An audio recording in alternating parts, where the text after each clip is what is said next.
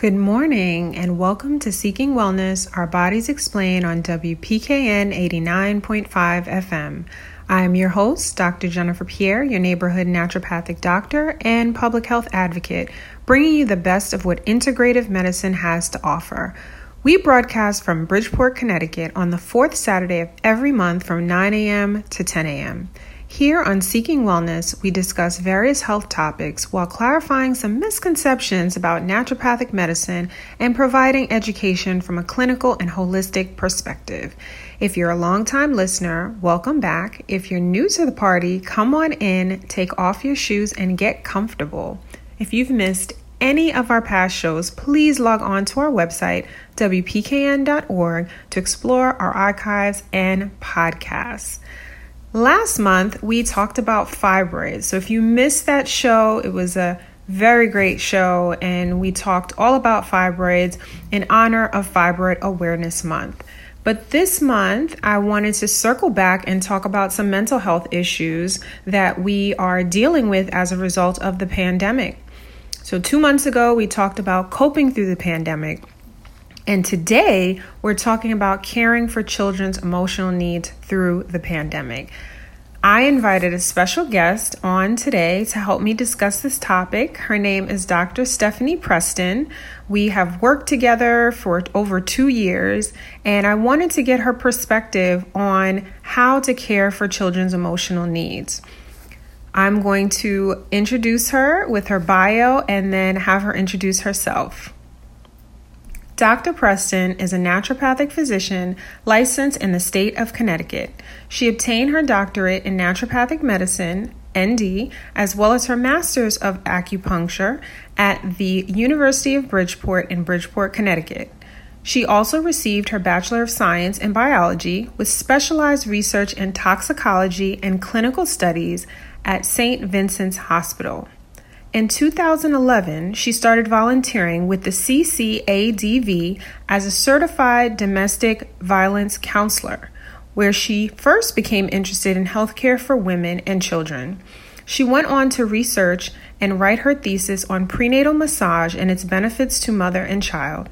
She continued her education with specialized training in mind-body techniques while in school to help with dealing with emotional, physical stress, and trauma. Dr. Preston's specialties include women's health, hormones, infertility, prenatal and postpartum care, and pediatrics. When she is not seeing patients, Dr. Preston enjoys spending time with her husband, 1-year-old son, and their dog, London. Currently, she is studying to become a registered yoga teacher. Please help me welcome Dr. Stephanie Preston.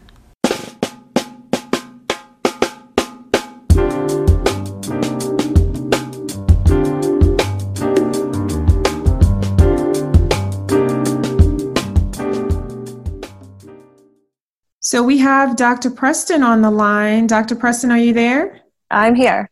Hi, how are you? Hi, I'm good. Thank you so much for being on the show. Thank you for having me. I'm really excited to talk about the topic today. I had previous shows where I talked about coping through the pandemic, and I spoke a little bit about children and how they're faring through the pandemic. So I'm really excited today to have you on, because you work so closely with children, all different types of children. I'm really excited to get your take on how children are faring through this pandemic. So just to get into it, tell us a little bit about who you are and a little bit about your journey to naturopathic medicine. So I am a mom, a new mom. I have, well, not really new, but it always feels new. I'm a 1-year-old. And so, pediatrics is kind of like close to my heart. I got into naturopathic medicine specifically just out of my own journey through, health troubles.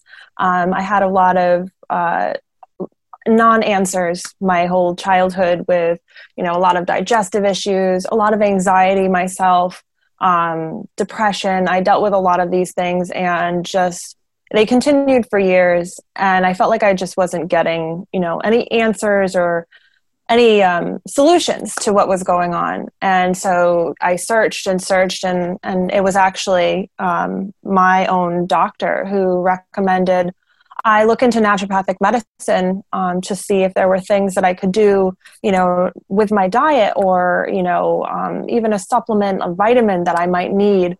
And she was the one who directed me to checking out naturopathic medicine, which I had never, ever heard about. And then I was about 19 years old when I took the jump and actually decided to go see a naturopath myself.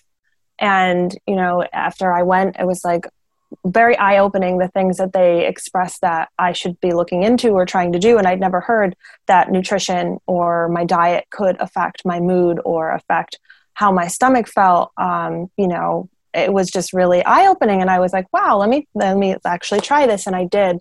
And the rest is history. Here I am. I did that. I felt I got better over a period of time. I still feel great today. And it was through that, my personal journey that really pulled me into naturopathic medicine and helped me kind of decide where I was going to go and like where my specialties were going to come from. That's amazing. That's amazing that you were able to have someone to direct you to a naturopathic doctor. I had no idea what it was personally until my late 20s. So it's amazing that you had that.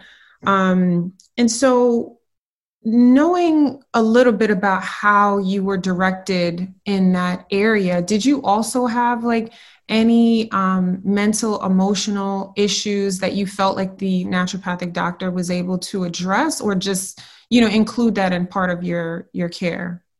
Yeah. So that was actually a major part of what we had talked about. I had my own, digestive issues, but that's actually very connected to my mental health, which is something that I've gone into deep in, trying to figure out and understand myself, because the naturopath I had seen had explained that, mental health is very much so related to your overall health, your body, your digestion. Mm-hmm. And so we focused on trying to help with the mental health aspect by addressing my digestive stuff going on.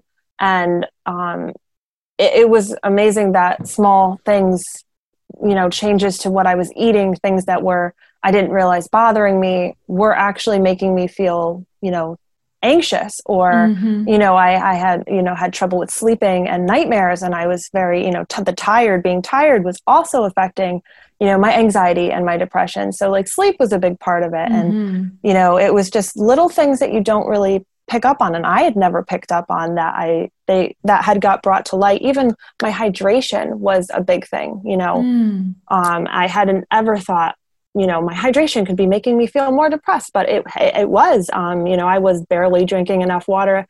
And you would think, I would know that, the 8 glasses a day, as we all know, but we mm-hmm. don't realize the impact that if you don't actually get to those 8 glasses a day, what that can actually do to your well-being and how you feel and your mental health and your hormones and all of those things.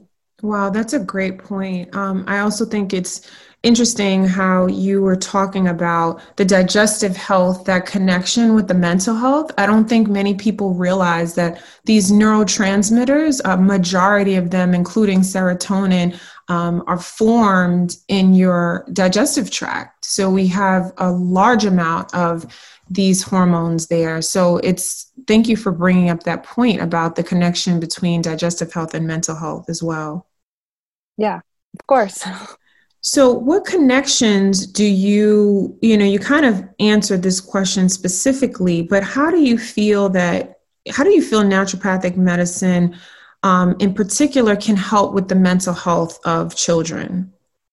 Well, with naturopathic medicine, I do believe there's an avenue that we are really strong with as naturopaths. We look at the background and say, okay, what could possibly be the cause of what's going on with the mental health, whether it's, anxiety or depression or, switches in moods, whatever it may be, whatever that person is dealing with.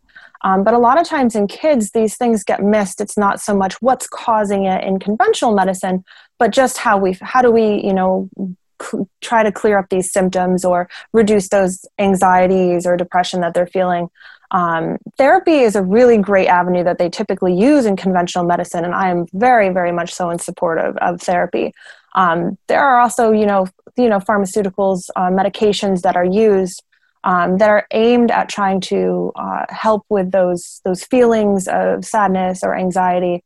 But naturopathic medicine is very different in its approach to not just trying to fix those issues, but really look, where did they come from? Why did they start in the first place?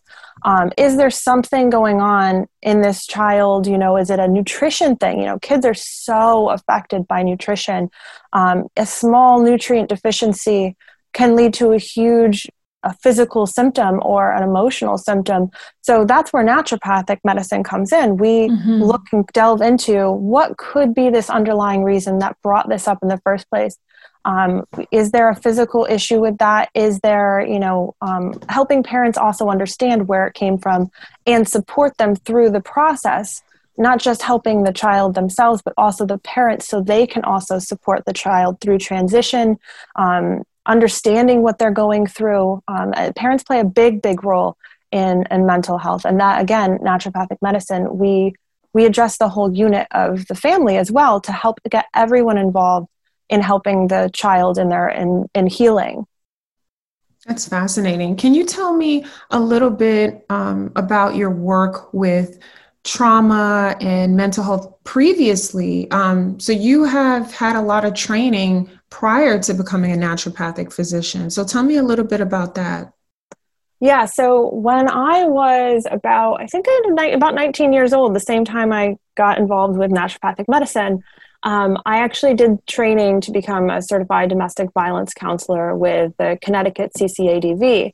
And that is a big group that helps women and children going through domestic violence situations and helps with, housing them or homing them when they leave the situations.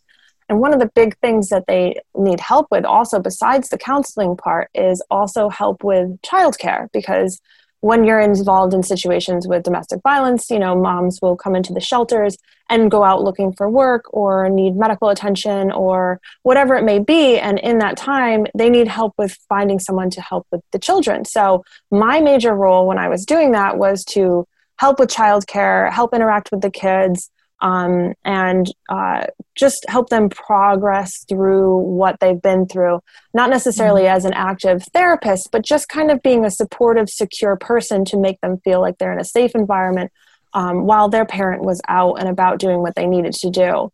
And I did that for a few years before starting school, and worked with a lot of kids, the very, very young age, 3 years old, all the way up to teens, 15, 16 years old, and just kind of, talking to them and asking questions or getting them involved in art or finding other things that would make them feel safe and relaxed and were less stressful activities for them, especially coming out of an environment where there may not have been secure safety or any kind of relaxation at that time. Wow. What would you say was one of the biggest developments or things you learned that was so impactful that actually applied to your practice today? Like what was one big takeaway you can say that came out of that experience? So from that experience, it was actually what really, really drove me into being like, all right, I really want to do women and children. That was like, I worked with them and I saw just from where I was, there was not a lot of even like help or health, medical aid for these families, specifically in that population of children, women and children who are coming from these domestic violence situations. There was just really a lack of guidance and medical attention other than the major things, there wasn't a lot for these families as far as how do we process through what we've been through. Therapy is absolutely wonderful, but there's other things that come into play as well, like nutrition. When you're in stressful situations like that, or you have low income, you're trying to get on your feet with your family and you may not have had a job prior to, going into the shelter, trying to figure out how to eat right, because there's not that much. You're relying on people's donations, which are wonderful, but as far as nutrition goes, there's not real guidance with that. And since nutrition plays a huge role in how we feel, as we've spoke about before, seeing that their nutrition, their diet was very all over the place. And that also, knowing that, seeing that as a contributing factor, I was like, oh my goodness, this is it. This is what I want to do. I really want to be able to give back and help these families through something like this, and seeing the impacts of, having some junk food, and then the next moment someone's feeling like really sick to their stomach or whatever it was. And then the stress that came from that when they're already stressed out, that was like, all right, I really want to be able to help and guide them, because a lot of people don't know.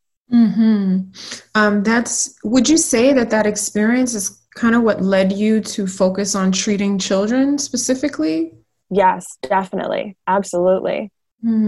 Tell me more about, just working with children now, and how I guess the question is more so, how do you think that work is represented in what you're currently doing with children? I would say one of the things that really, really changed the way I practice just from that experience is being sensitive to the fact that there's not a lot of knowledge about how long-term trauma affects the body, and even our vitamin and nutrient status in the body, is affected by long-term stress. And so knowing that there are things that physically come out of, the trauma, not just the mental aspect, but physically, being aware of that and trying to address that early on when someone comes in and, says, my child has some anxiety or depression or whatever it may, or aggressive behavior, whatever it is, being sensitive to the fact that, okay, there may actually be not just an emotional, mental aspect to this, but a very, very real physical aspect. Addressing that or finding that out early on through testing or, whatever it may be, finding it out early on so we can address that early on through diet and nutrition, because that's one of the easiest ways to help kids. Kids usually are pretty open to trying new foods, or if they really like a food, eating more of the food that they love.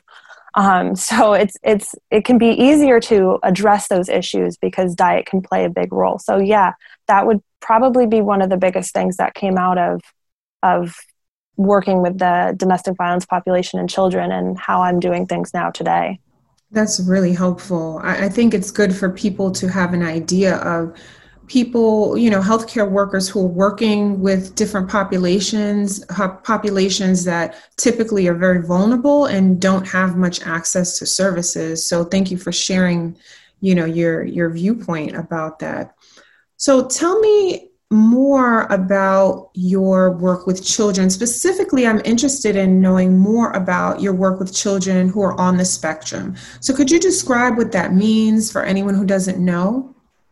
Yeah. So whenever you hear someone say, a child is on the spectrum or has a spectrum type disorder, this just basically means that it's a condition related to how the brain is developing, or has developed, and that mostly it is impacting on how that person or child interacts with in social situations, or perceives how others are interacting with them.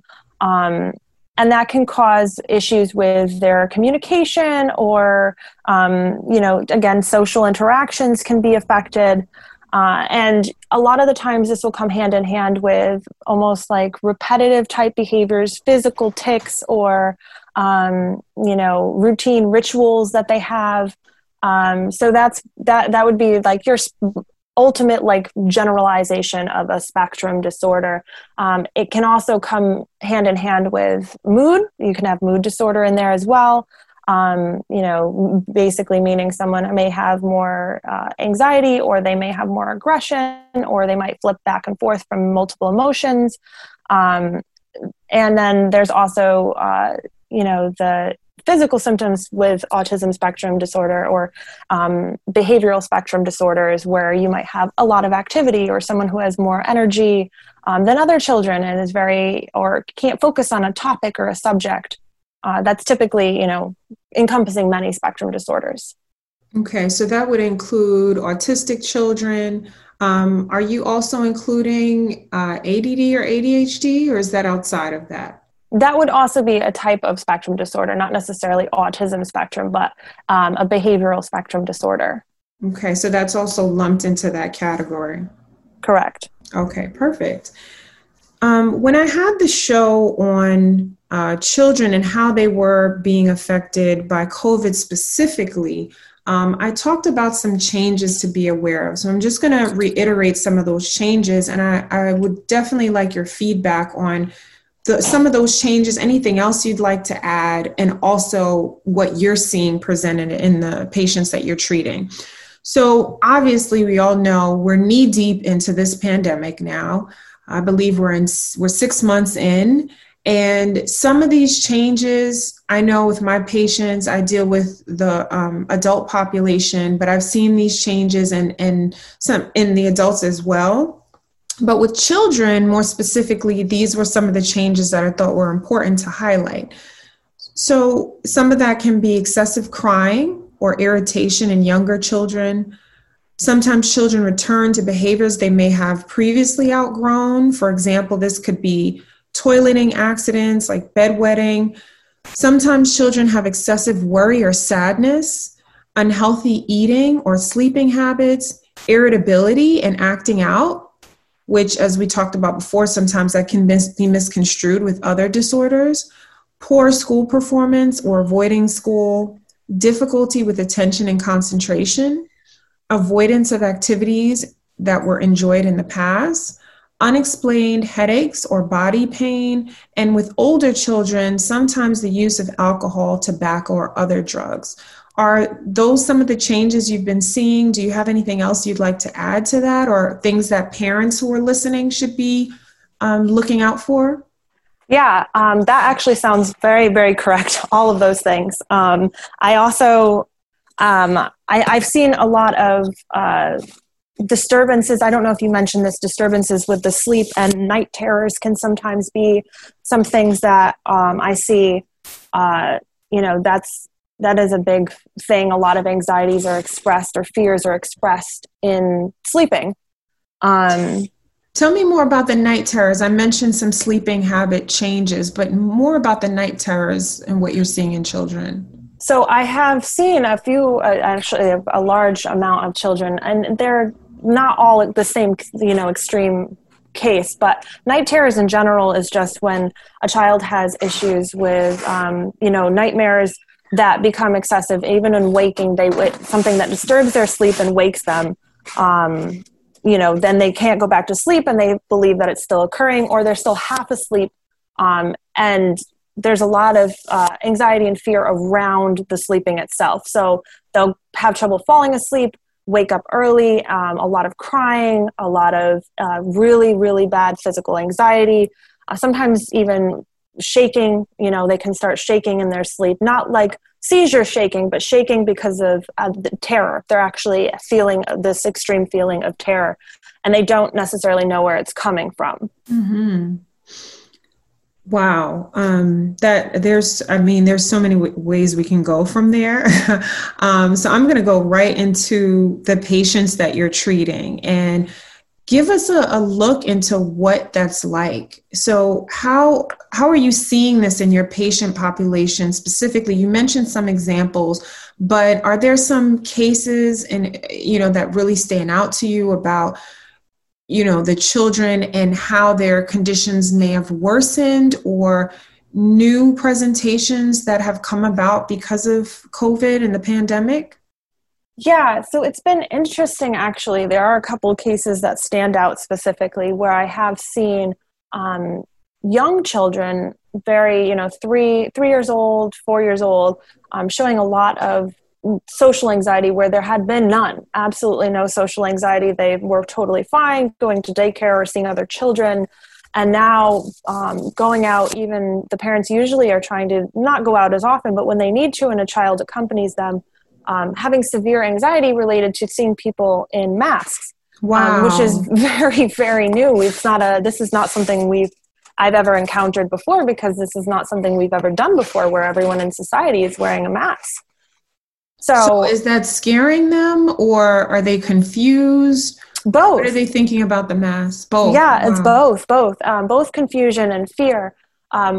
one of the things that, I've kind of taken from this is a lot of social development is in young ages is based on being able to read expressions. And children on spectrum disorders or who have a spectrum disorder typically have a more difficult time reading expressions on people's faces as it is, which means their interaction is going to be a little bit skewed. And then when you throw in the fact that now we're all wearing a mask in public, it's even harder for these children and even children who are not on the spectrum to discern what a facial expression is just based on eyes. Now there's no, you can't read the mouth. And that can give them a sense of fear because they can't really see, is this face a face of, a safety? Is this person smiling? Is this person a safe person to be around? You can't see those things anymore. So a lot of kids almost subconsciously are getting this extreme amount of fear related to it because they can't tell who looks safe and happy and friendly and who does not because everyone is covered in these masks. Wow, that's a great point that you make because we're thinking about adults and how we're dealing with masks.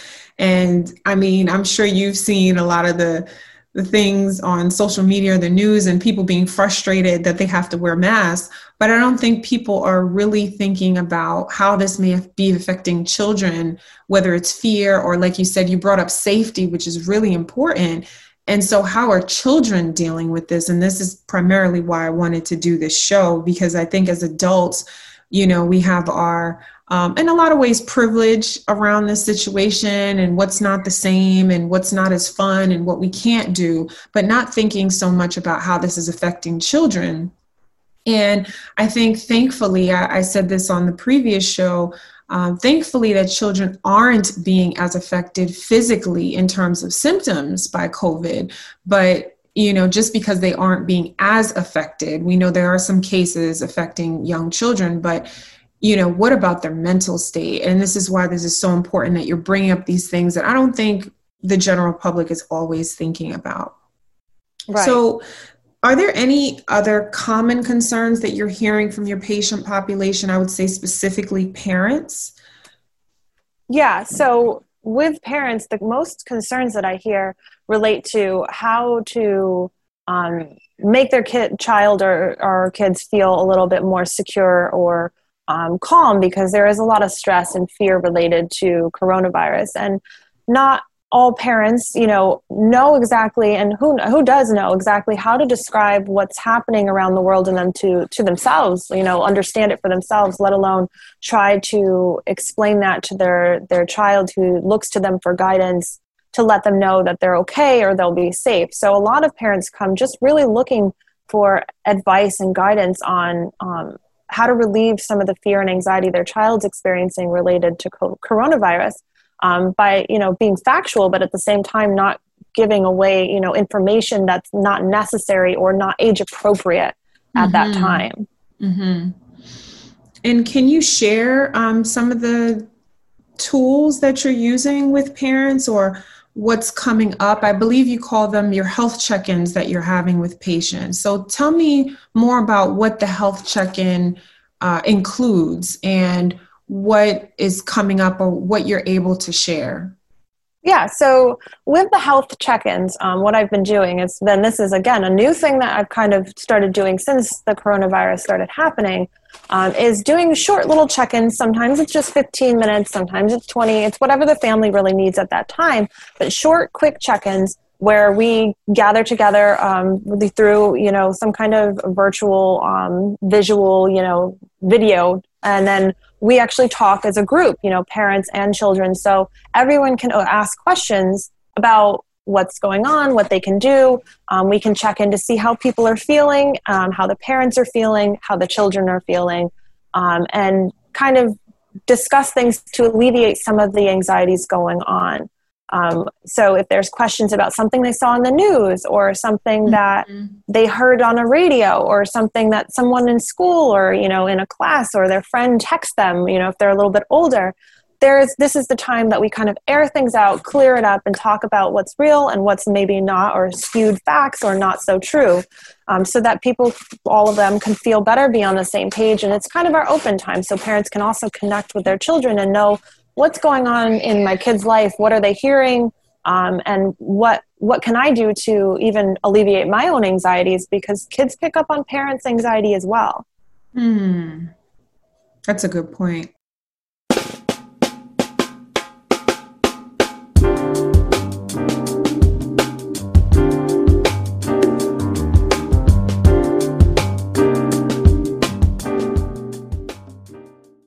And we're back. So we have been talking with Dr. Stephanie Preston. She is a naturopathic doctor who specializes in pediatrics and also with trauma with children from her past career as a counselor for children and domestic violence. So I wanted to talk now about some of the conventional treatments that a lot of your pediatric patients may come in with taking, or even discussions they've had with their physicians. And then we're going to jump into the juicy topic of some natural therapies that people can apply at home for some of these conditions, and just helping people to manage throughout this pandemic. So tell me a bit about some of the conventional treatments that your patients have come in with. So some of the conventional treatments that I typically see, even at younger ages, there can be medication that's used to help with alleviating anxiety or focusing. A lot of the times, very common, a couple of medications that I see will be, Adderall or Ritalin. Even sometimes Strattera is another one of these medications that pops up as very common for children who have difficulty with focusing or school performance. And especially now with a lot of the anxieties and performance issues that may be coming up, even now through the coronavirus. So those are a few of the ones that are pretty common that I'll see. And there are many, many ways that we can work around, if a child is on medication, there are many ways and things that we can do that are completely safe to work in conjunction with these medications as well. And I'm happy you brought that up, because many times people are concerned about using naturopathic medicine while they are on medication, specifically with children. So, the fact that you feel pretty comfortable that you can work with patients who come in on medication, so with or without. Yeah, absolutely. Absolutely. There are so many things that are very gentle or natural things that don't have many effects, specifically on the liver is what we really don't want to be affecting metabolism in the liver, because that's how our medications are broken down and used in the body. So there are many things that we can do or use that are very non-interacting and safe. But it is very important that any naturopath or doctor that you do see, you let them know what your child is currently taking. And it is important to know, how much as well. That can also affect things too. So, knowing what your child is on and being open to letting your doctor know what these things are early on can make sure that your child has completely, safe options recommended. And that's important for adults too, of course, if you're listening. Yes. If you are seeing a naturopathic doctor, an integrative physician, please be sure to let them know what medications you're currently taking. And a lot of our supplements and herbs are very safe, but we need to know if there are going to be any contraindications. So please don't think if you're taking a supplement, it doesn't matter.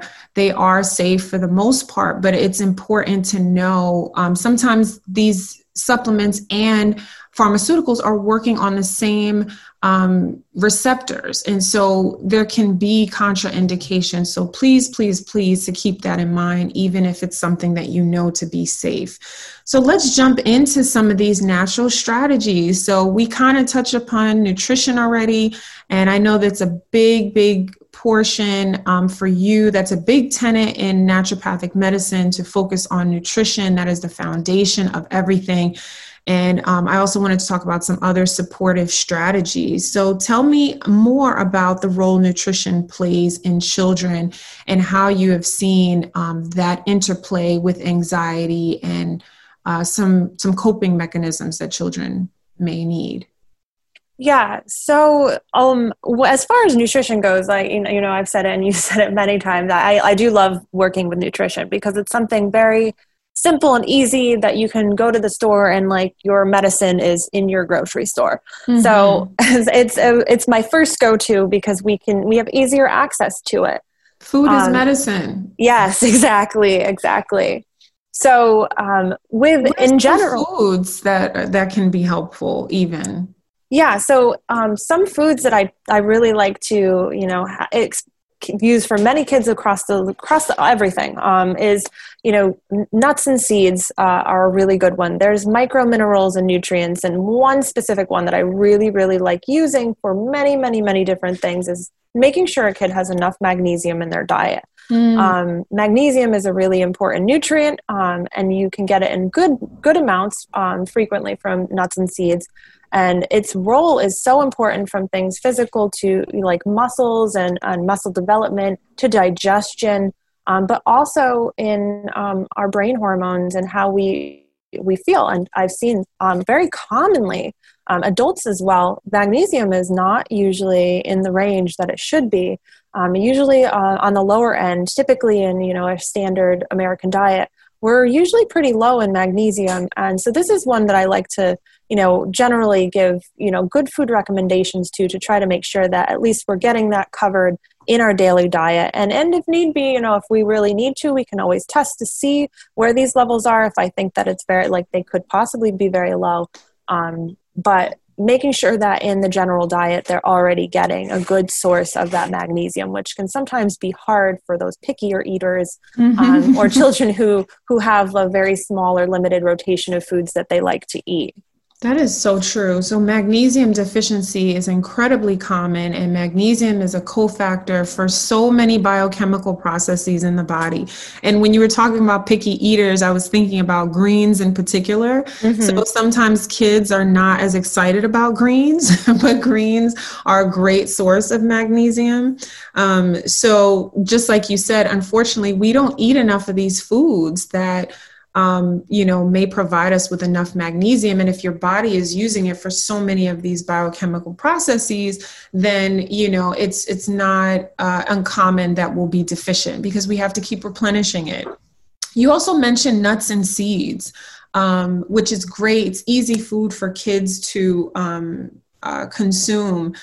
So what are some of the nutrients that you find with the nuts and seeds that can be helpful for children? So nuts and seeds in general, there's a lot of good oils in them as well. Some nuts and seeds specifically have more healthy oils in them that are very important for our body in production of hormones as well. Yeah, so, our omega-3s. Exactly. So making sure we're getting those omega-3s and those healthy oils, those nuts and seeds can do a double action. You're getting some of that magnesium and you're getting some of those healthy oils, which are so important for nerve development and brain development and, muscle tissue and everything like that. So that's another big one to make sure that we're getting, and nuts and seeds can be very helpful for addressing that as well. Do you also supplement sometimes with those omega-3s with your patients? Yes, absolutely. I find that, again, one of the other things that we typically are not the best in, unless we're eating a bunch of really good fish sources or a lot of nuts and seeds, or even, avocados are another great one. Mm-hmm. Typically, if we're not having a good range of those foods with healthy oils, our omega-3s tend to be a little bit lower. And it's like, omega-3s are healthy oils. I like to tell my patients, it's like they almost oil the machine. And if we're not getting enough of it, we get a little clunky. And that's why we need to add them in so everything can move a little bit smoother. Everything runs a little bit cleaner in our system. Our emotions can be a little bit better if we're not dealing with as much inflammation, which is another part of the things that I address.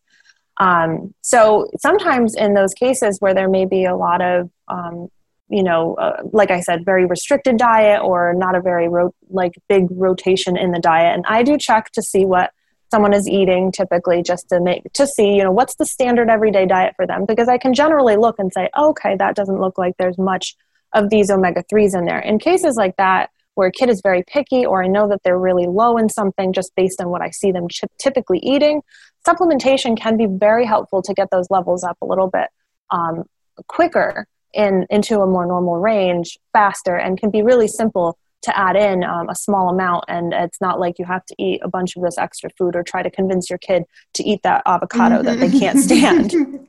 And particularly when we're talking about those omega-3s, I know you pregnant moms, you're hearing a lot about DHA and the importance of taking DHA. So these are the fats that we're talking about. And these fats continue to be important, not only in the formation of the baby's brain, but even as we talk about some of these conditions that children are struggling with. So when you hear your doctor, your naturopathic doctor in particular, talking about DHA, this is what we're talking about. So can you give us some, if there are some other herbs or other supplements that you find to be very important with your peds cases? Yeah, so one of my favorite herbs actually to use for children is, and for many different reasons, is chamomile. It's very easy to access, very many different ways to get it. Usually there's teas. You can also get it in like little like glycerin syrups, which can be a little bit easier to get down, but it can be very, very helpful in many children. It's a very, very safe herb. You'll see even in young children, 6 months old, there are things like gripe water, which I don't know, some parents have heard of. Old school. That help with, stomach aches. So small doses for very young children, but even older children, 6 years old and up, chamomile can come in very handy as something to help relax. It can help with sleep, calming, even just the act of like, if your child is older and having tea and making it part of your daily routine, just even the routine of having something that they know that they can rely on every day. This is what we do at this time, can make them feel a little bit more safe and secure and calming. But chamomile has so many other benefits, including being a slightly antiviral as well, which is great, to boost your immune system a little bit during the, even these winter months that are coming up when we're going to be exposed to a little bit more.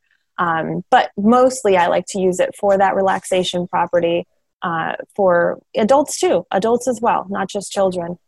And speaking of relaxation, you are training to be a yoga instructor. So share some of your tips on how yoga can be helpful in potentially breathing with children.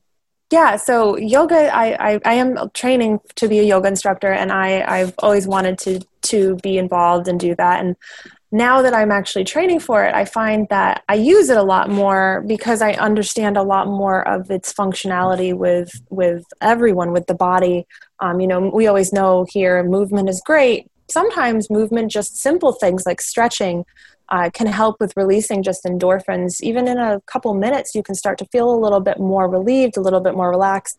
And a lot of kids are really open to the idea of doing like a little stretching. If you tell them why or explain to them the importance of doing that. And since yoga also incorporates your breath and breathing through it, getting more oxygen in, can be really important. A lot of the times when we're stressed, kids are stressed, doesn't matter who's stressed, we don't take as deep breaths and we're not really oxygenating our body, our blood, our brain. And that can actually exacerbate our feelings of anxiety and stress. We like hold our breath when we're really scared. And that is the opposite of what you should be doing in those times. You want to get that oxygen in. The more you get in, the better your brain is able to work and function. And it also takes time. It takes your mind away from what's happening when you focus on your breathing. So yoga incorporates both that physical activity and the breathing. So simple stretches, even just, if you've ever seen some yoga poses like the downward dog pose or something, kids tend to love anything that puts them upside down or makes them feel like that. So those can be very fun to do with your children. You can either teach them and then they do it on their own, which a lot of kids will just do naturally, or, you can have a time, the parents get involved and do it with your child. And that can also be really fun for the whole family. I mean, I'm a fan. Some people don't know, but I used to be a yoga instructor. I still teach meditation and breathing. I don't have as much time to teach anymore because of doctoring, but I'm a fan. And on this show, the last show that we had, Coping Through the Pandemic, I went through some breathing exercises that people can do at home. So I am a total fan. And it's super important because just as you said, we hold our breath when we're stressed and when we do not breathe. And we need the breath to circulate nutrients throughout our body. And so the same goes for children. So one more thing we have to talk about. We have to talk about this idea that, you are trained in Chinese medicine as well, in acupuncture. So talk to me a little bit about the acupuncture and how, have you used it on children? How do they respond? And just anything else about Chinese medicine that you think is important to share as we're talking about children. Yeah, so acupuncture I love, love, love. It's a huge part of what I do because it can have very powerful effects with very little activity or anything going on. It can happen immediately. And I do acupuncture in children, depending on the level of, like, some kids are very scared of needles. There are other ways that we can do acupuncture that don't always require us to use needles. There are pressure points that can be used even in office. I can teach parents how to do it for their kids, or teach the child how to do it for themselves, which acupressure points we can use. And that's just light pressure on specific points of the body that can help with altering whatever it is we're looking to try to help. So if this is, related to anxiety or, difficulty with focus or whatever it is, there are different acupuncture points or acupressure points that we can use to kind of help alleviate that and relax and to try to bring the body back into balance. Because when we're stressed or when we're scared, our body's really out of balance and we can kind of get caught in that cycle. And this is meant to kind of break up that cycle and bring us back to a little bit more of our center. Kids do really like the acupressure, I find. There's also something called ear seeds that I can use even in young children. I love ear infants. Yeah, it's wonderful. It's a wonderful tool. Ear seeds are just small little beads that are attached to something that looks like a Band-Aid. It's a little bit of adhesive. And you can use them right on the ear in different points. Same thing as the body. You can use it in the ear, around the outside of the ear. And each point is related to something different. And when we use those, we can leave them in even after the patient walks out of the room. We can leave them in for a few days if they're an older child, or if they're younger. I've even done some ear seeds on young infants, even 8 months old. They typically are very interested in what I'm doing. And it's not painful. They find the sensation interesting. And we do it in the office for, a minute, and then we take them off. And usually with kids, a little bit goes a very long way. It doesn't need a lot of time. You don't have to sit there for 20 minutes necessarily to get the effect.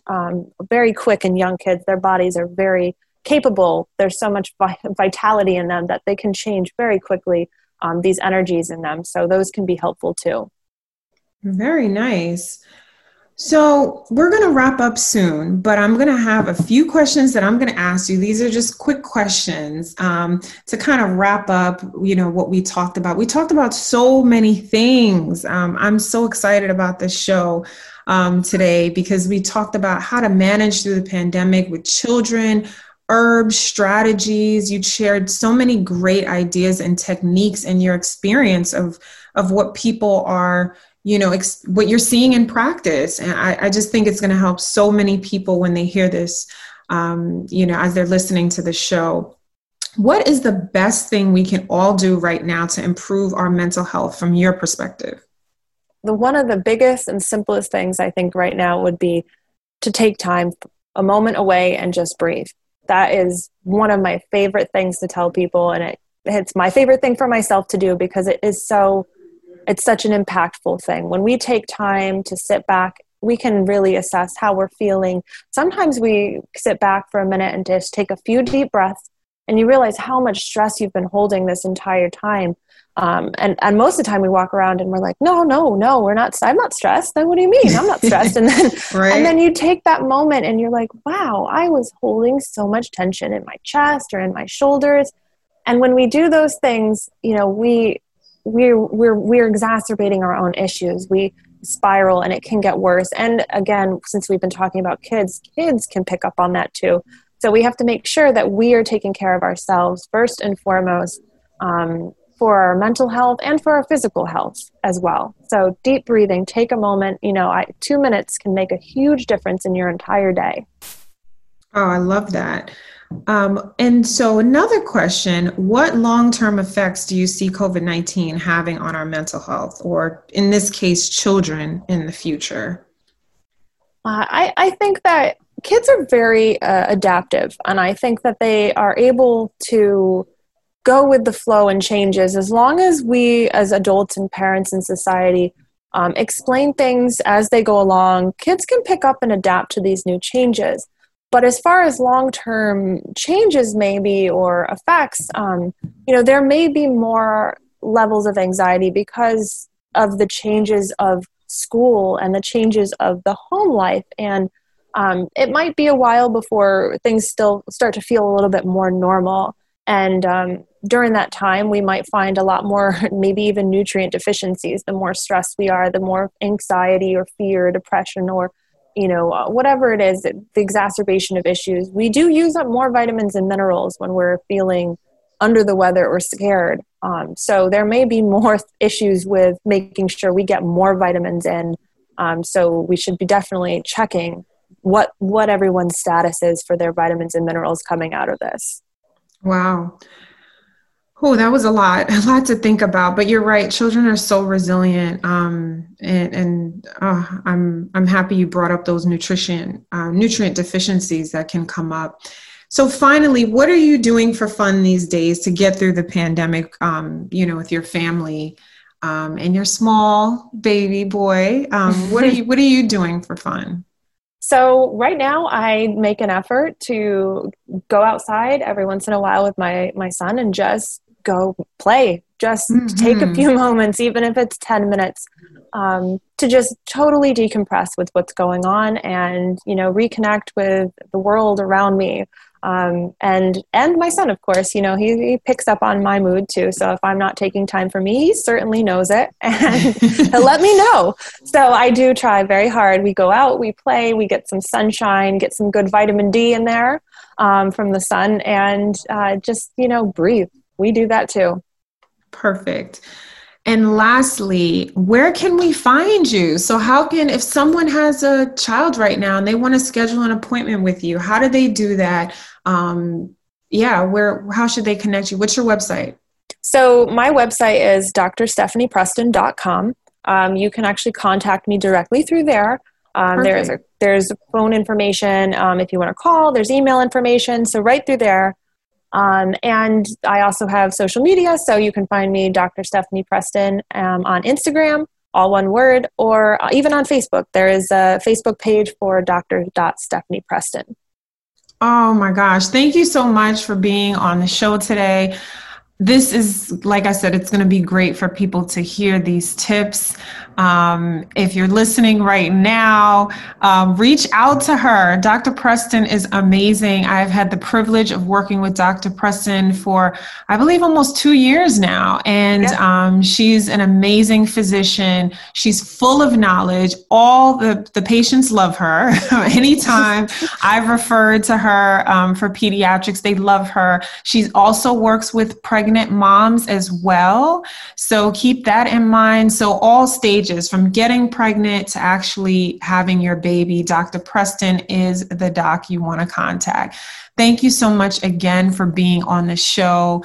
And, like I said, guys, please reach out to her because she is amazing. So thanks again for being on the show, Dr. Preston. Thank you, Dr. Pierre.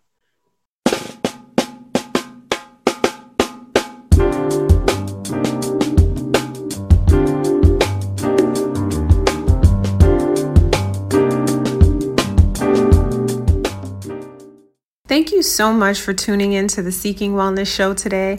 I'm your host, Dr. Jennifer Pierre. You can reach out to me at my website, drjpierre.com, on Instagram at drjpierre, or on Facebook at Dr. Jennifer Pierre.